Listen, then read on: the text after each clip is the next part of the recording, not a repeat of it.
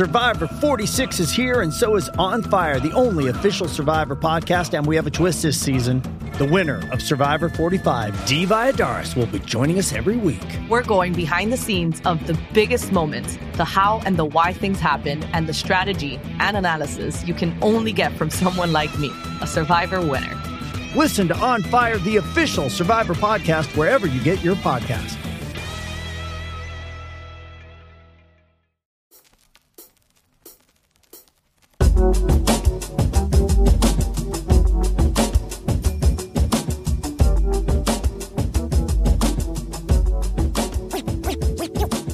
Ladies and gentlemen, boys and girls, you're listening to Ratchet and Respectable with Demetria L. Lucas.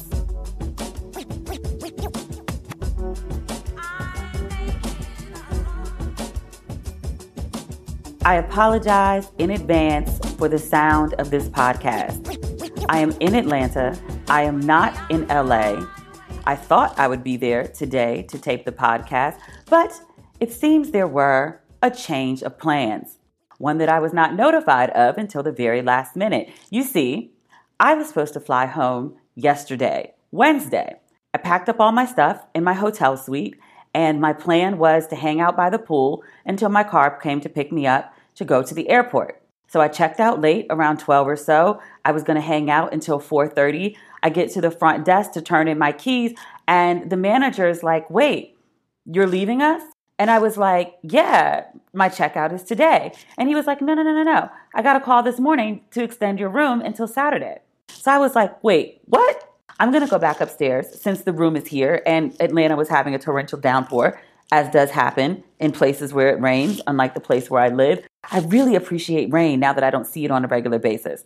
I also think it's a really creepy concept, the idea of like water just falling from the sky. Like, that's not really as normal as people would like to think. Anyway, I come back up to my suite. I email the woman and I was like, "Hey, I think there might be a mistake. There are several people that are staying in the hotel and, maybe you mixed up my name with someone else's name. Someone else might be staying till Saturday, but I'm definitely going home. So I'm just trying to make sure that this person who's staying till Saturday actually has their proper hotel room." So she writes back, "Yes." I'm like, "Huh?" Because that wasn't a yes or no question. And so she's like, "Please contact XYZ." So I contact XYZ and I'm like, "Hey, friend," because he cool as hell. Like, what's going on? And he was like, "Yeah, we have a car on the way to the hotel for you since you're staying an extra 4 days. Like, everything's good, right?" And I was like, "No, everything's not good because I was supposed to leave today." And he was like, No. You were supposed to leave on Saturday. We booked the hotel wrong." And I was like, No. Y'all told me I was leaving on Wednesday. So now you're telling me I'm leaving on Saturday? And he was like, "It seems that's the case." And he was like, "I'm really sorry. I thought someone told you. This is confusing. I know. But can you make this happen? Because we really need you the rest of the week." And I was like, folks know who to send to tell people things that may upset them, because the guy that said it to me is cool as hell. We have a great relationship. And he ain't the person, in my opinion, who screwed up. So there's no sense in flipping on him. So I say all that to say, I thought I was going to be in LA. I thought I would have my regular equipment, and I thought I would be able to get the podcast up on time. But rolling with the punches, trying to be a team player and do everything that I can to support a great project and ensure its success. So here I am, taping on a microphone attached to my collar because I have on my pajamas. And I don't have any of my other equipment that makes the sound most palatable to your ears. So thank you in advance. A couple people have written in about the sound of the podcast lately, and I assure you at the moment I'm doing everything I can to make it sound as good and be as professional as possible. But sometimes, especially during a global pandemic, it just doesn't permit it to be so. The studio where I would like to be taping my podcast currently is not open because global pandemic. And the space that I have in my house, fortunately for me, but unfortunately for the podcast, my new space is bigger and it has city noise. And I also don't have rugs yet. I've only been living there 2 weeks, a week of which I've been gone. So I haven't been able to order rugs to put down to get some of this, I guess it sounds airy, or it sounds like I'm in a large space. Rugs would absorb some of that sound, but I haven't been there to purchase any rugs. I mean, I guess I could order them online, but I have to have cute rugs that match. I can't just have any rugs just for sound. I mean, be reasonable. So yeah. But other than that, things are going pretty well. I've had a chance to see some old friends. One of them is my homie, Jordan. I haven't seen her since Bali. If you saw my Bali pictures, she was all up and through them. And if you saw really good food that I appeared to be eating at home, that's her. She's a personal chef. Girl can cook her whole little face off. But I got a chance to hang out with her. Got to hang out with my sister. Technically, I'm an only child, but she's one of my best friends since I was 20. So I call her my sister because that's the best fitting term. And I saw an old friend from college. I hang out with him every time I'm in Atlanta, except for when I was married. I didn't think that was a good thing to do. But he's genuinely a friend. He's a really good person. We were genuine friends when we were 18 years old. His birthday was Tuesday, so he came by to hang out with me. We just ordered takeout from Cheesecake Factory because both of us are afraid to be in public. And then we sat on the balcony and we just talked till 6 o'clock in the morning. I hadn't seen him in 3 years. We've talked a couple times, but nothing in depth. So it was just good to just spend some time and catch up. Good times, good conversation. Really great dude. Hey, it's Kaylee Cuoco for Priceline. Ready to go to your happy place for a happy price? Well, why didn't you say so? Just download the Priceline app right now and save up to 60% on hotels. So whether it's Cousin Kevin's Kazoo Concert in Kansas City, go Kevin, or Becky's Bachelorette Bash in Bermuda, you never have to miss a trip ever again. So download the Priceline app today. Your savings are waiting. Go to your happy place for a happy price. Go to your happy price, Priceline. John Lewis's funeral was today. I was trying to go yesterday to pay my respects. He was laying in state at the Capitol here. I was supposed to go with my sister, but I didn't know how I was going to go and then be back at the hotel to get my car to the airport. So I could have gone, but I didn't. Womp womp. But his funeral was today. Oh, before I talk about the funeral, I want to talk about his letter in the New York Times that came out today. As you know, John Lewis died last week. When he was in the hospital, he wrote an essay, an op-ed for the New York Times, and it was to be published on the day of his funeral. They ran it today, July 30th. He passed on July 17th, so almost 2 weeks after he passed. John Lewis is an amazing writer. I talked, I think, last week about his book, Walking in the Wind, which I think everyone should read. It's just a great story, well told. John Lewis is an excellent orator. He's also an excellent writer. Let me read you a little bit from this essay. I'm not going to read the whole thing. I want you to go and read this essay. It's worth the read. His words from the afterlife. He says, "While my time here has come to an end, I want you to know that in the last days and hours of my life, you inspired me. You filled me with hope about the next chapter of the great American story when you used your power to make a difference in our society. That is why I had to visit Black Lives Matter Plaza in Washington, though I was admitted to the hospital the following day. I just had to see and feel it for myself that after so many years of silent witness, the truth is still marching on. Emmett Till was my George Floyd. He was my Rayshard Brooks, Sandra Bland, and Breonna Taylor. He was 14 when he was killed, and I was only 15 years old at the time. I will never ever forget the moment when it became so clear that he could easily have been me." He goes on to say so much more. He talks about his parents. He talks about Trayvon Martin. He talks about the first time he heard the voice of Dr. Martin Luther King Jr. on an old radio. And he left us with marching orders. He says, "Though I may not be here with you, I urge you to answer the highest calling of your heart and stand up for what you truly believe in. In my life, I have done all I can to demonstrate the way of peace, the way of love and nonviolence in the most excellent way. Now it is your turn to let freedom ring." When historians pick up the pens to write the story of the 21st century, let them say it was your generation who laid down the heavy burdens of hate at last, and that peace finally triumphed over violence, aggression, and war. So I say to you, walk with the wind, brothers and sisters, and let the spirit of peace and the power of everlasting love be your guide. I skipped over the part where he told everybody to vote, but I think that's important. Vote. The election is less than 100 days away.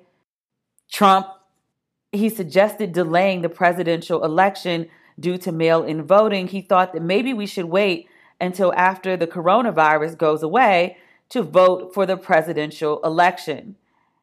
He says that mail-in voting will be inaccurate and fraudulent. Mind you, this is based on nothing. There's no studies. There's no facts. He says it will be a great embarrassment for the United States and perhaps, he puts question marks, delay the election until people can properly, securely, and safely vote. Ain't no way in hell. We got to get his ass out of office in November. If I got to put on a hazmat suit and go stand in line for 8 hours to go to the polls, then that's what needs to happen. We can't let Trump stay in office any longer than absolutely necessary. Biden may not be exciting, but Biden is not Trump. Speaking of Biden, where was he today? He wasn't at John Lewis's funeral. I asked about it on Twitter, and a couple people informed me that he paid his respects to John Lewis at the Rotunda when he was lying in state at the Capitol. Okay, where was Biden at the funeral? The funeral was essentially the in-person DNC. Clinton was there. GW, who has all but denounced Trump for his handling of coronavirus. He spoke. Obama gave the eulogy, a very nice eulogy. It basically listed Joe Biden's black agenda. 50 members of Congress were there, including Pelosi, dressed in all blue in an election year at a nationally televised funeral. She looked hurt. She wasn't speaking about John Lewis, the politician. She was very much up there speaking about John Lewis, her dear friend. There were many times when I was like, I know there's ushers because it's Ebenezer Baptist Church in Atlanta. Ain't no way there's no ushers. Could somebody send an usher for Pelosi? Because there were a couple times I didn't think she was going to make it. She started talking about this double rainbow, and it was John Lewis waving goodbye. And I was like, oh, no, she's not going to make it. But she never dropped a tear, which tears are fine. There's nothing wrong with them. But she never dropped a tear. She choked up, but she recovered. She pushed through. She's a G. But she was hurt. I mean, I think everybody was hurt. But Nancy Pelosi, Speaker of the House, visibly hurt. Senators Kamala and Corey were there. I call them by their first names, not out of disrespect, but out of respect. They family. My favorite congressperson, Cedric Richmond, he was not there.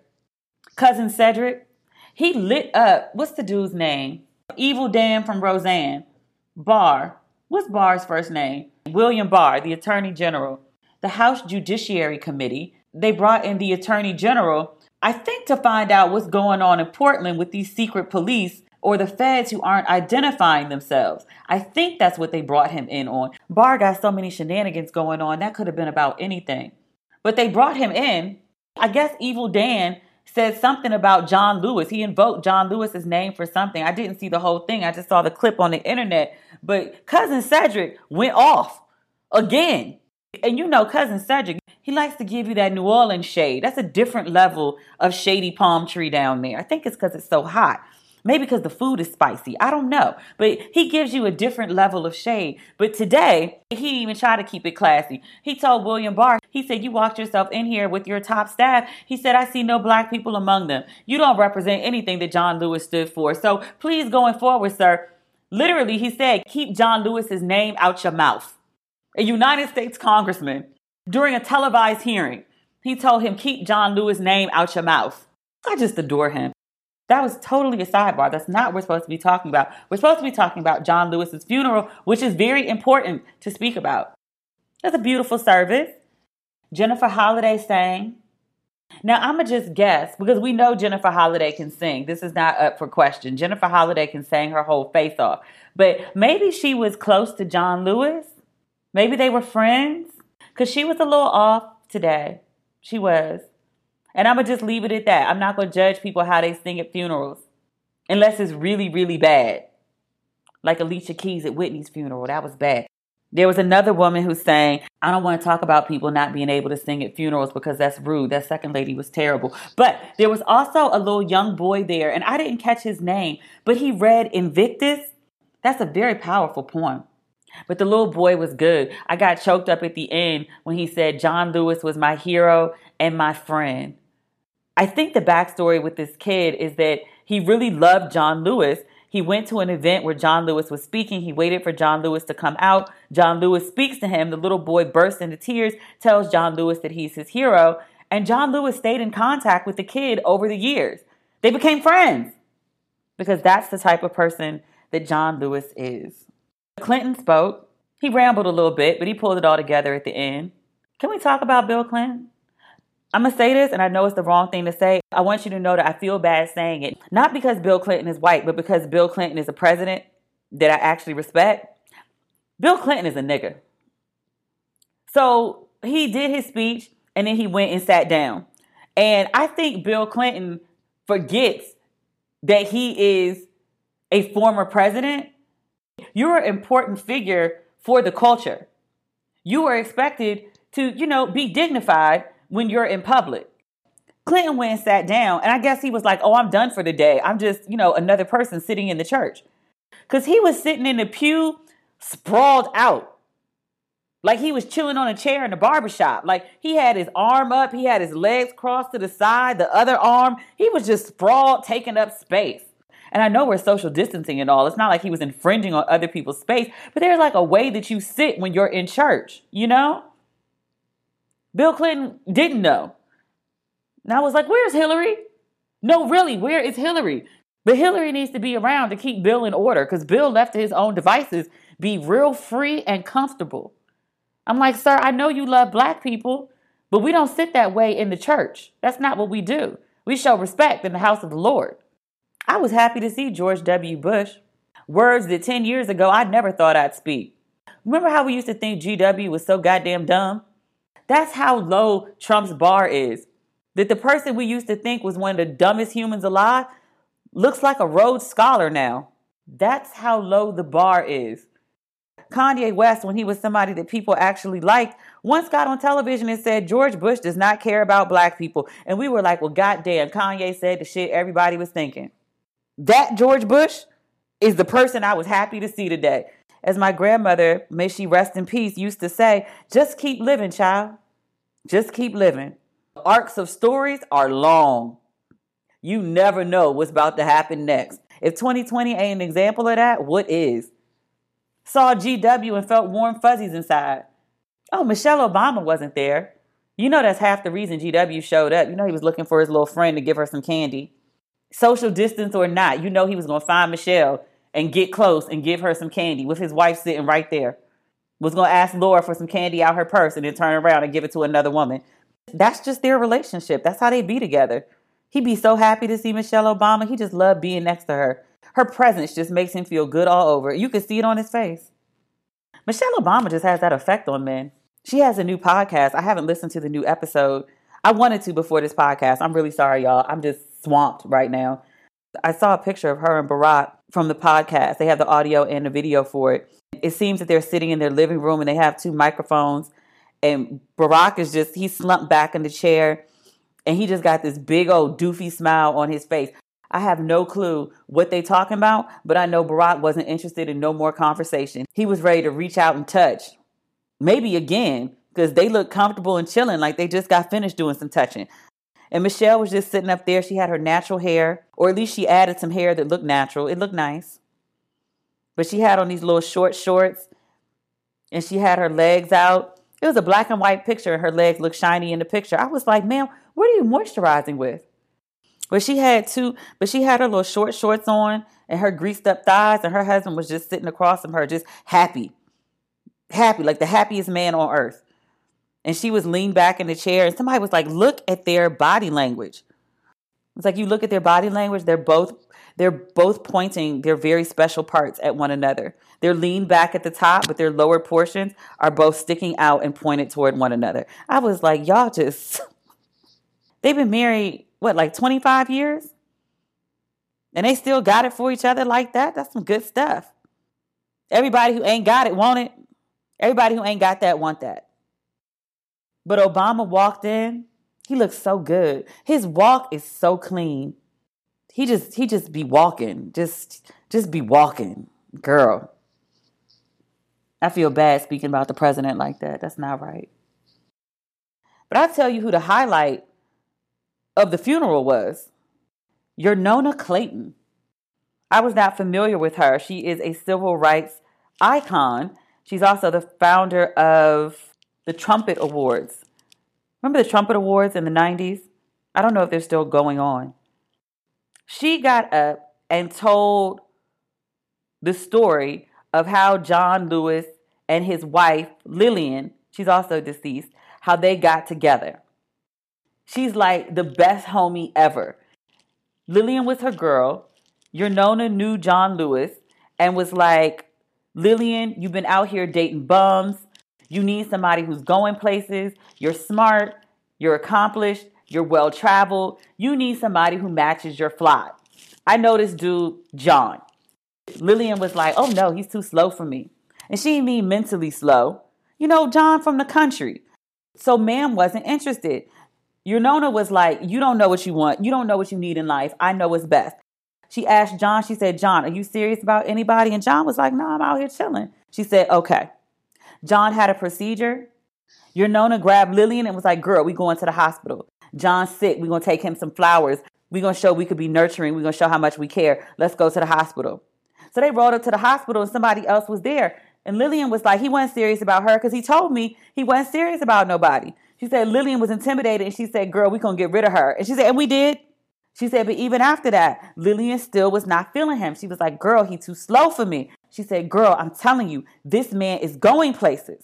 So she said John was pussyfooting around and then Lillian started pussyfooting around and she said, no, that's too much. She was a very social woman. People knew her for having these big parties at her house. She said, John, I want you to come to my New Year's Eve party. John said, okay, he coming. She said, Lillian, I want you to come to my New Year's Eve party. Lillian said, okay, I'm coming. They got to the house for New Year's Eve. It was the three of them sitting up in the house. John, Lillian, and your Nona. And she said they got to know each other that night. She said they hit it off. They had a nice time. She's like, then I decided, you know what? Y'all going to be married. And she said, so I put them together and she started planning the wedding too. And they were married over 40 years. I was like, where is this friend in my life? I don't have friends who are introducing me to future American icons. Where's my Your Nona friend? I want my Your Nona friend in my life. I'll take a Your Nona. I'll take the friend who introduced Meghan Markle to Prince Harry. Why are my friends not introducing me to princes and American icons? And look, he don't even have to be a prince. He don't have to be an American icon. Can you just introduce me to somebody who looks at me the way Barack looks at Michelle? I just like, what are my friends doing?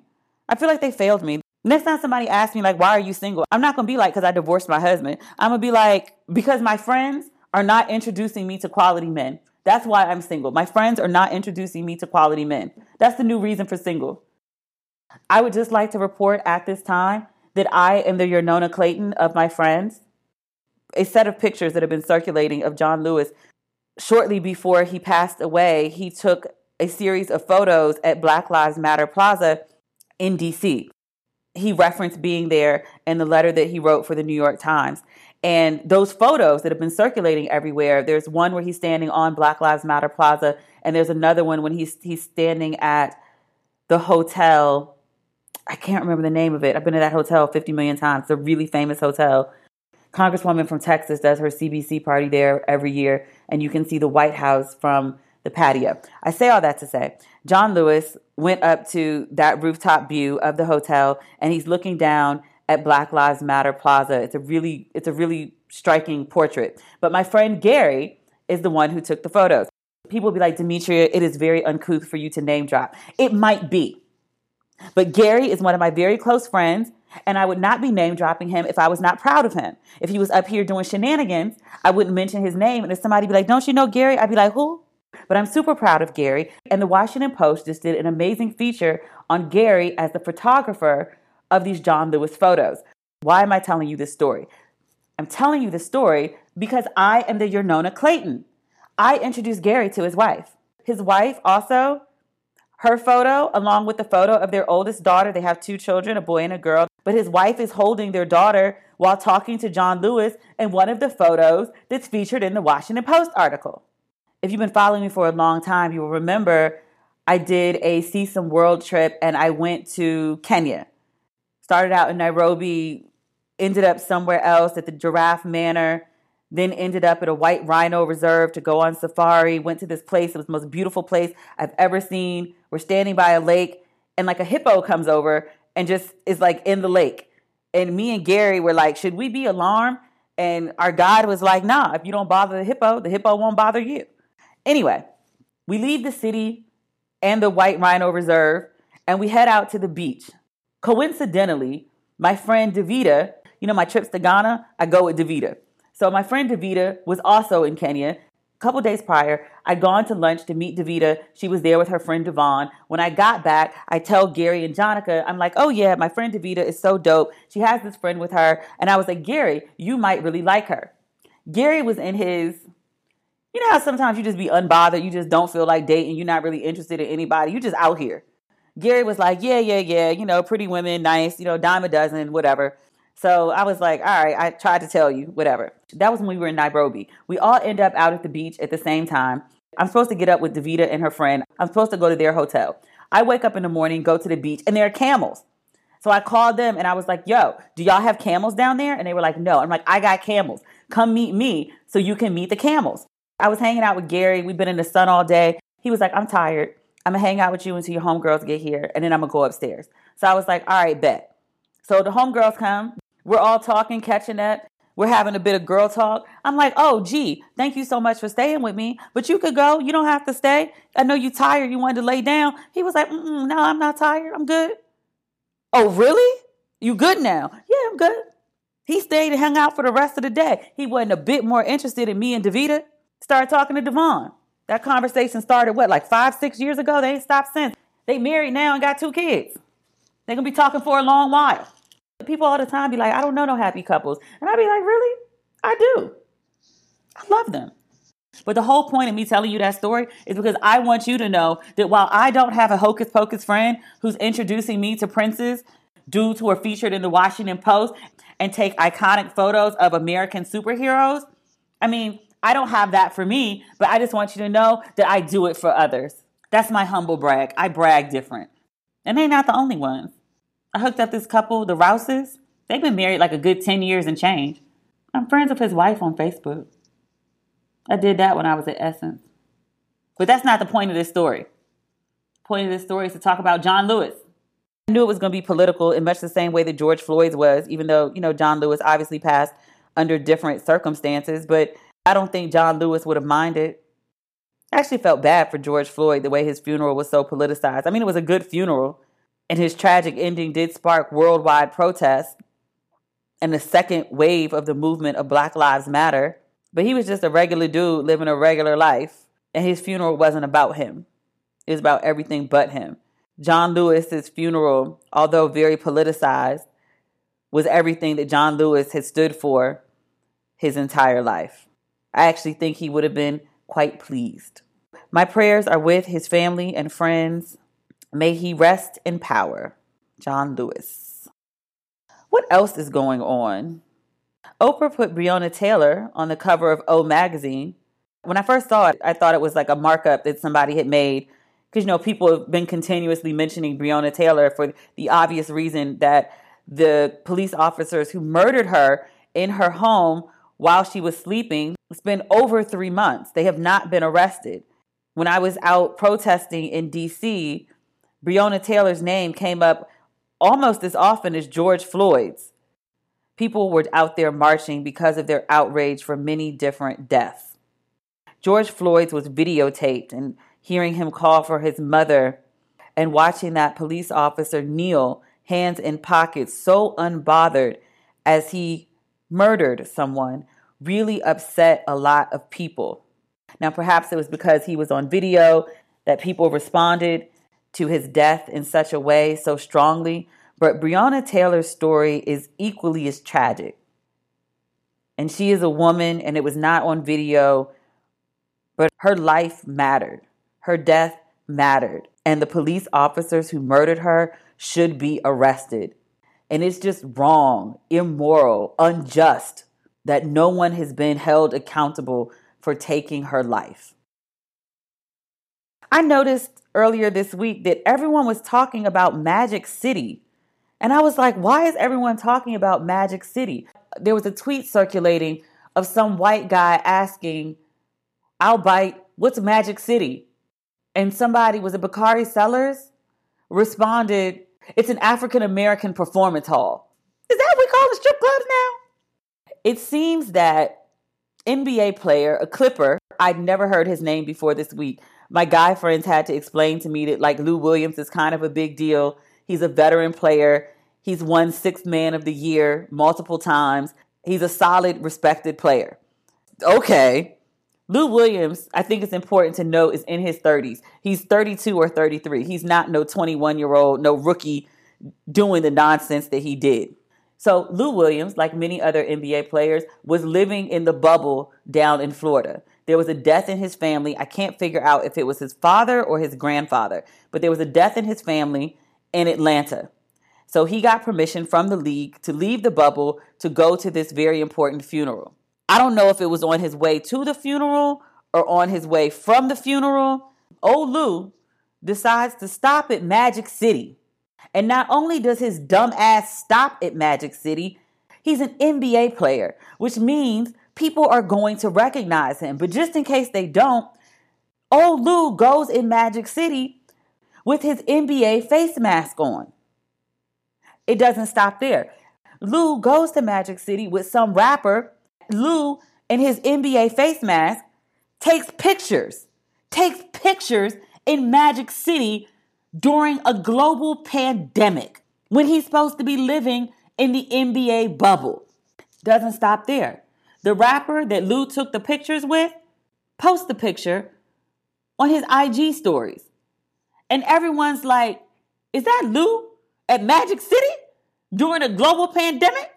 The NBA sees the picture and was like, wait, what? So Lou shows back up. They're like, so you know you got to be quarantined, right?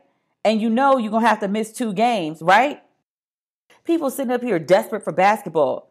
And your ass putting everybody's hopes, dreams, and salaries in jeopardy because you want to go to Magic City. So everybody had jokes about Lou going to see some ass clap during a global pandemic. And Lou was like, I did no such thing. I did not go to Magic City to see ass clap. I went to Magic City for the wings. Lou said he wanted some lemon pepper wings. And I don't know if the wings at Magic City were named the Lou Will Wings before this incident, but they released a menu online since everybody was talking about the wings. They got Lou Will Wings listed on the menu. Now, I don't even eat wings. I ain't had chicken in over 20 years. But I'm down in Atlanta. I'm asking some of the men on the project. I was like, are the wings at Magic City really that good? And everybody was like, I mean, they all right. That's not really what you go to Magic City for. Dude is out here telling this story about he went to get the wings and they got a whole wing menu. And he was like, you know, if you're there, you might as well eat. I much preferred his version of the story, that he was willing to put everybody's life and health and finances in jeopardy over some food. Because I will travel for food. Food is very near and dear to people. But no, you really put everybody in jeopardy to see some ass clap. Son. Nigga. Oh, the Emmy nominations came out. I read that 34.3 of the acting nominees for this year's Emmys were Black folk. That made me really, really happy. Maya Rudolph was nominated twice in the same category, Guest Comedy Actress, for her work on The Good Place and on Saturday Night Live. Other nominees include Billy Porter, Sterling K. Brown, Zendaya, Anthony Anderson, Don Cheadle, Issa Rae, Tracy Ellis Ross, Regina King, Octavia Spencer, and Kerry Washington. Okay, this list that I'm reading from doesn't have, what's the dude from Watchmen? I'm going to butcher his name. Come on. From Watchmen. He was blue, and then he was black, and then he was blue again. That's not the important part. The important part, he is an enormously talented man, and he appeared, I want to say, was it episode 8? His birthday suit. He wore that, and he walked right up to the camera in his full glory, his full brown, moisturized glory. chiseled, tall, wide. I watched that clip of him many times. When I tell you he is enormously talented, he is. I look forward to seeing more of his body of work. He's a good actor. He's a fine actor. Enormously talented. You know whose name I'm going to butcher? The woman who played Maddie Moss Clark in the Clark Sisters movie. Aunjanue Ellis. She played her whole ass off in that Clark Sisters movie. And the Emmy should be embarrassed.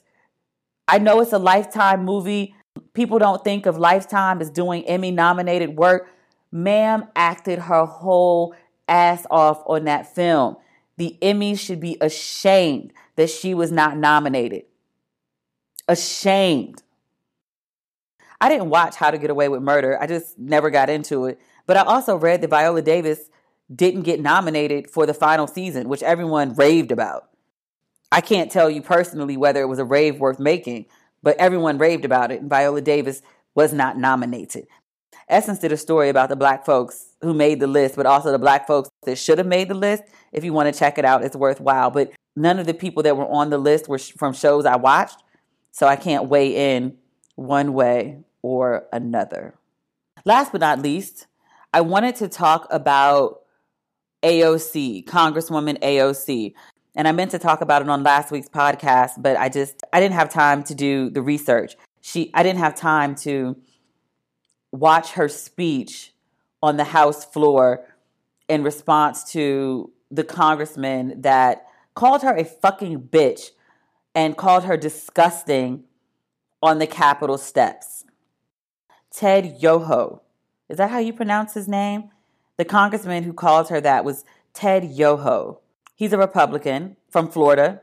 And I only say that just to give you a detail. It's not like Republicans from Florida are the only kind of men who would call a woman out of her name. That easily could have been a Democrat from the North. Misogyny and sexism and the crude behavior of men is not dictated by location or party affiliation. He called her a fucking bitch, and many news outlets reported it. AOC originally said that they had this confrontation, that he stuck his finger in her face. He was mad that she was blaming poverty or low income as a reason for crime, which I was like, but that is the reason for a lot of crime. The story is widely reported, and this congressman goes on the House floor and he gives this half-assed apology to AOC. He says that he didn't say what a journalist reported him saying. He got on the House floor and he said, having been married 45 years with 2 daughters, I'm very cognizant of language. He said he apologized for, quote, a misunderstanding, but he cannot apologize for, quote, my passion or for loving my God, my family, and my country. Sir, that has nothing to do with you being an asshole and a cunt on the Capitol steps.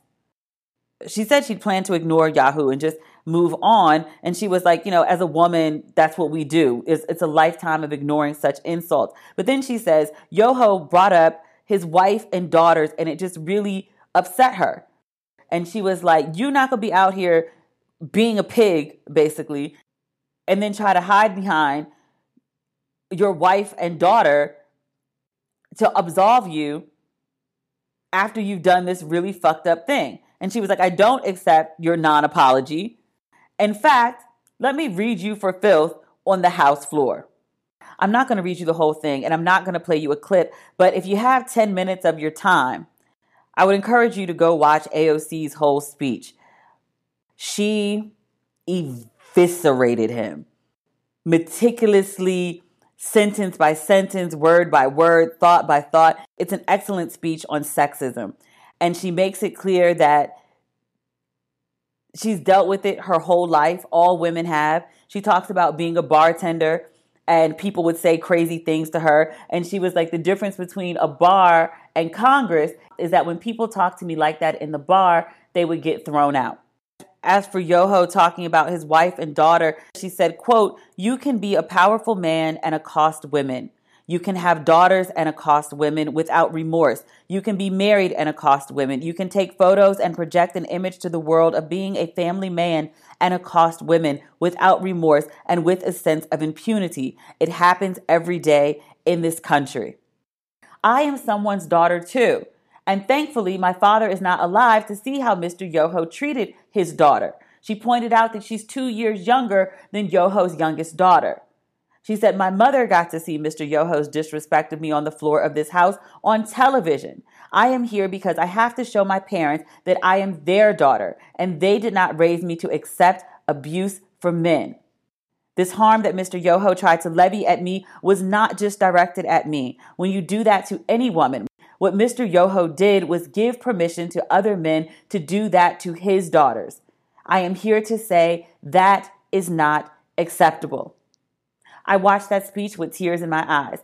Like, in general, I like AOC. Like, she's mouthy, she's loud, she's a New Yorker. I don't know what else you want. She represents well, I think. Has she been perfect? No. Has she had missteps and a learning curve? Absolutely. But she's also been really impassioned, and she's also been really smart, and she's also been really well-researched and really direct.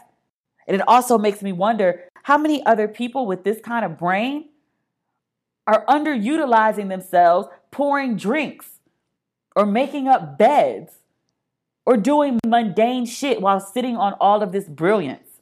I watched that speech and I was proud of her. I was proud of her for not taking it. And I think a lot of women, because every woman's taken it, every woman's been called out her name. We've talked about this on multiple podcasts. Every woman's been talked to crazy at some point or another. Sometimes you flip out and sometimes you just do what you have to do to protect your safety. But a lot of times we don't speak up because you're afraid the man's going to hit you or spit on you or throw something at you or kill you, because that happens too. But I was proud of her for speaking up and for not letting it pass. She said she did it for her parents. She said she did it for young girls, but she could have just done it because, fuck, she's sick of that shit.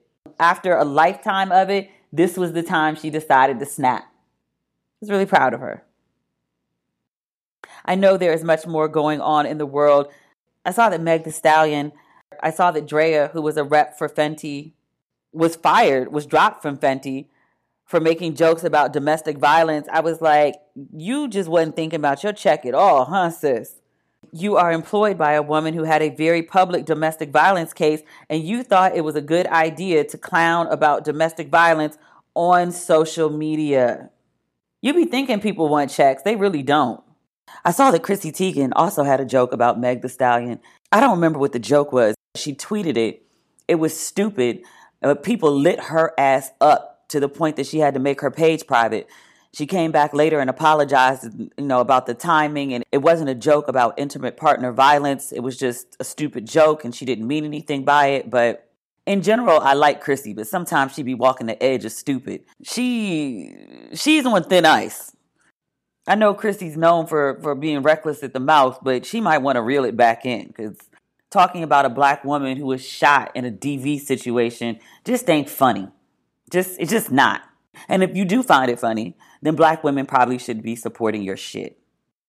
There's Terry Crews to talk about. He tweeted some dumb shit trying to reclaim the definition of coon. I guess he knows that he's often called that, and so he wanted to turn a negative into a positive. I'm like, bruh, stop. You know how I feel about Terry Crews, and I'm not going to say anything I haven't already said, which is essentially fuck him.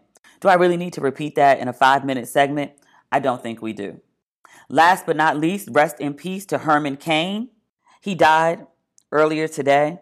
His last big outing was the Trump rally in Tulsa, in which he proudly said that he wasn't going to wear a mask and other people didn't need to wear them either. Shortly after that, he was admitted to the hospital. I believe he was on a ventilator for quite some time, and then he passed. I heard the announcement when my really good friend sent me a tweet, and he said, wow, he really died dancing for the man. I said, well, John Lewis liked to fight. He wanted to get in good trouble. Herman Cain just wanted to be troublesome. He got in the wrong kind of trouble for the wrong kind of people, and, well, he's no longer with us. My thoughts and prayers are with his family and friends. It ain't their fault he was stupid. I saw somebody say, we don't know that Herman Cain was exposed at the Tulsa rally. I think that's really a reach to make that argument. We do know that he died of coronavirus and that he was hospitalized shortly after the Tulsa rally. So, best case scenario, he picked it up at the rally. Worst case scenario, he went to the rally, infected more people around him. Which one you want to go with? Herman Cain spread it to other people, which is horrifying, especially being as how that would mean he died of the disease that he potentially spread to other people. Or he went to a Trump rally where face masks and social distancing were not encouraged, and he contracted the virus there. He lost his life cooning for the president. Has the president even acknowledged him? Terry Crews, please take note of how this is playing out. This could be you if you don't change your ways. Out here caping and cooning for folks who give no shits about you. Won't even tweet your name when you die supporting them. Gave your life to a dumbass cause. I'm really tired. So, thank you for listening. As always, this concludes our podcast for the week. Next week, hopefully I will be back in LA and I won't be so tired and I can give you 100. I'm kind of operating on fumes right now. So thank you for your patience, especially with the sound. It drives me nuts when I edit. I hope it doesn't drive you nuts when you hear it. If you need some ratchet and respectable in your life in between now and the next episode, you can follow me on social media at Demetria L. Lucas, mostly Instagram and Facebook, sometimes Twitter. And if you liked what you heard today, please subscribe to Ratchet and Respectable on whatever platform you are listening on. And I think there is no and. I think that's everything. We will talk again next week. Hopefully I can get back on schedule. I like doing us on Thursdays, but we've been a lot of Fridays lately. Sorry, y'all. I'm doing the best that I can, and I'm tired. Talk soon. Okay. Bye.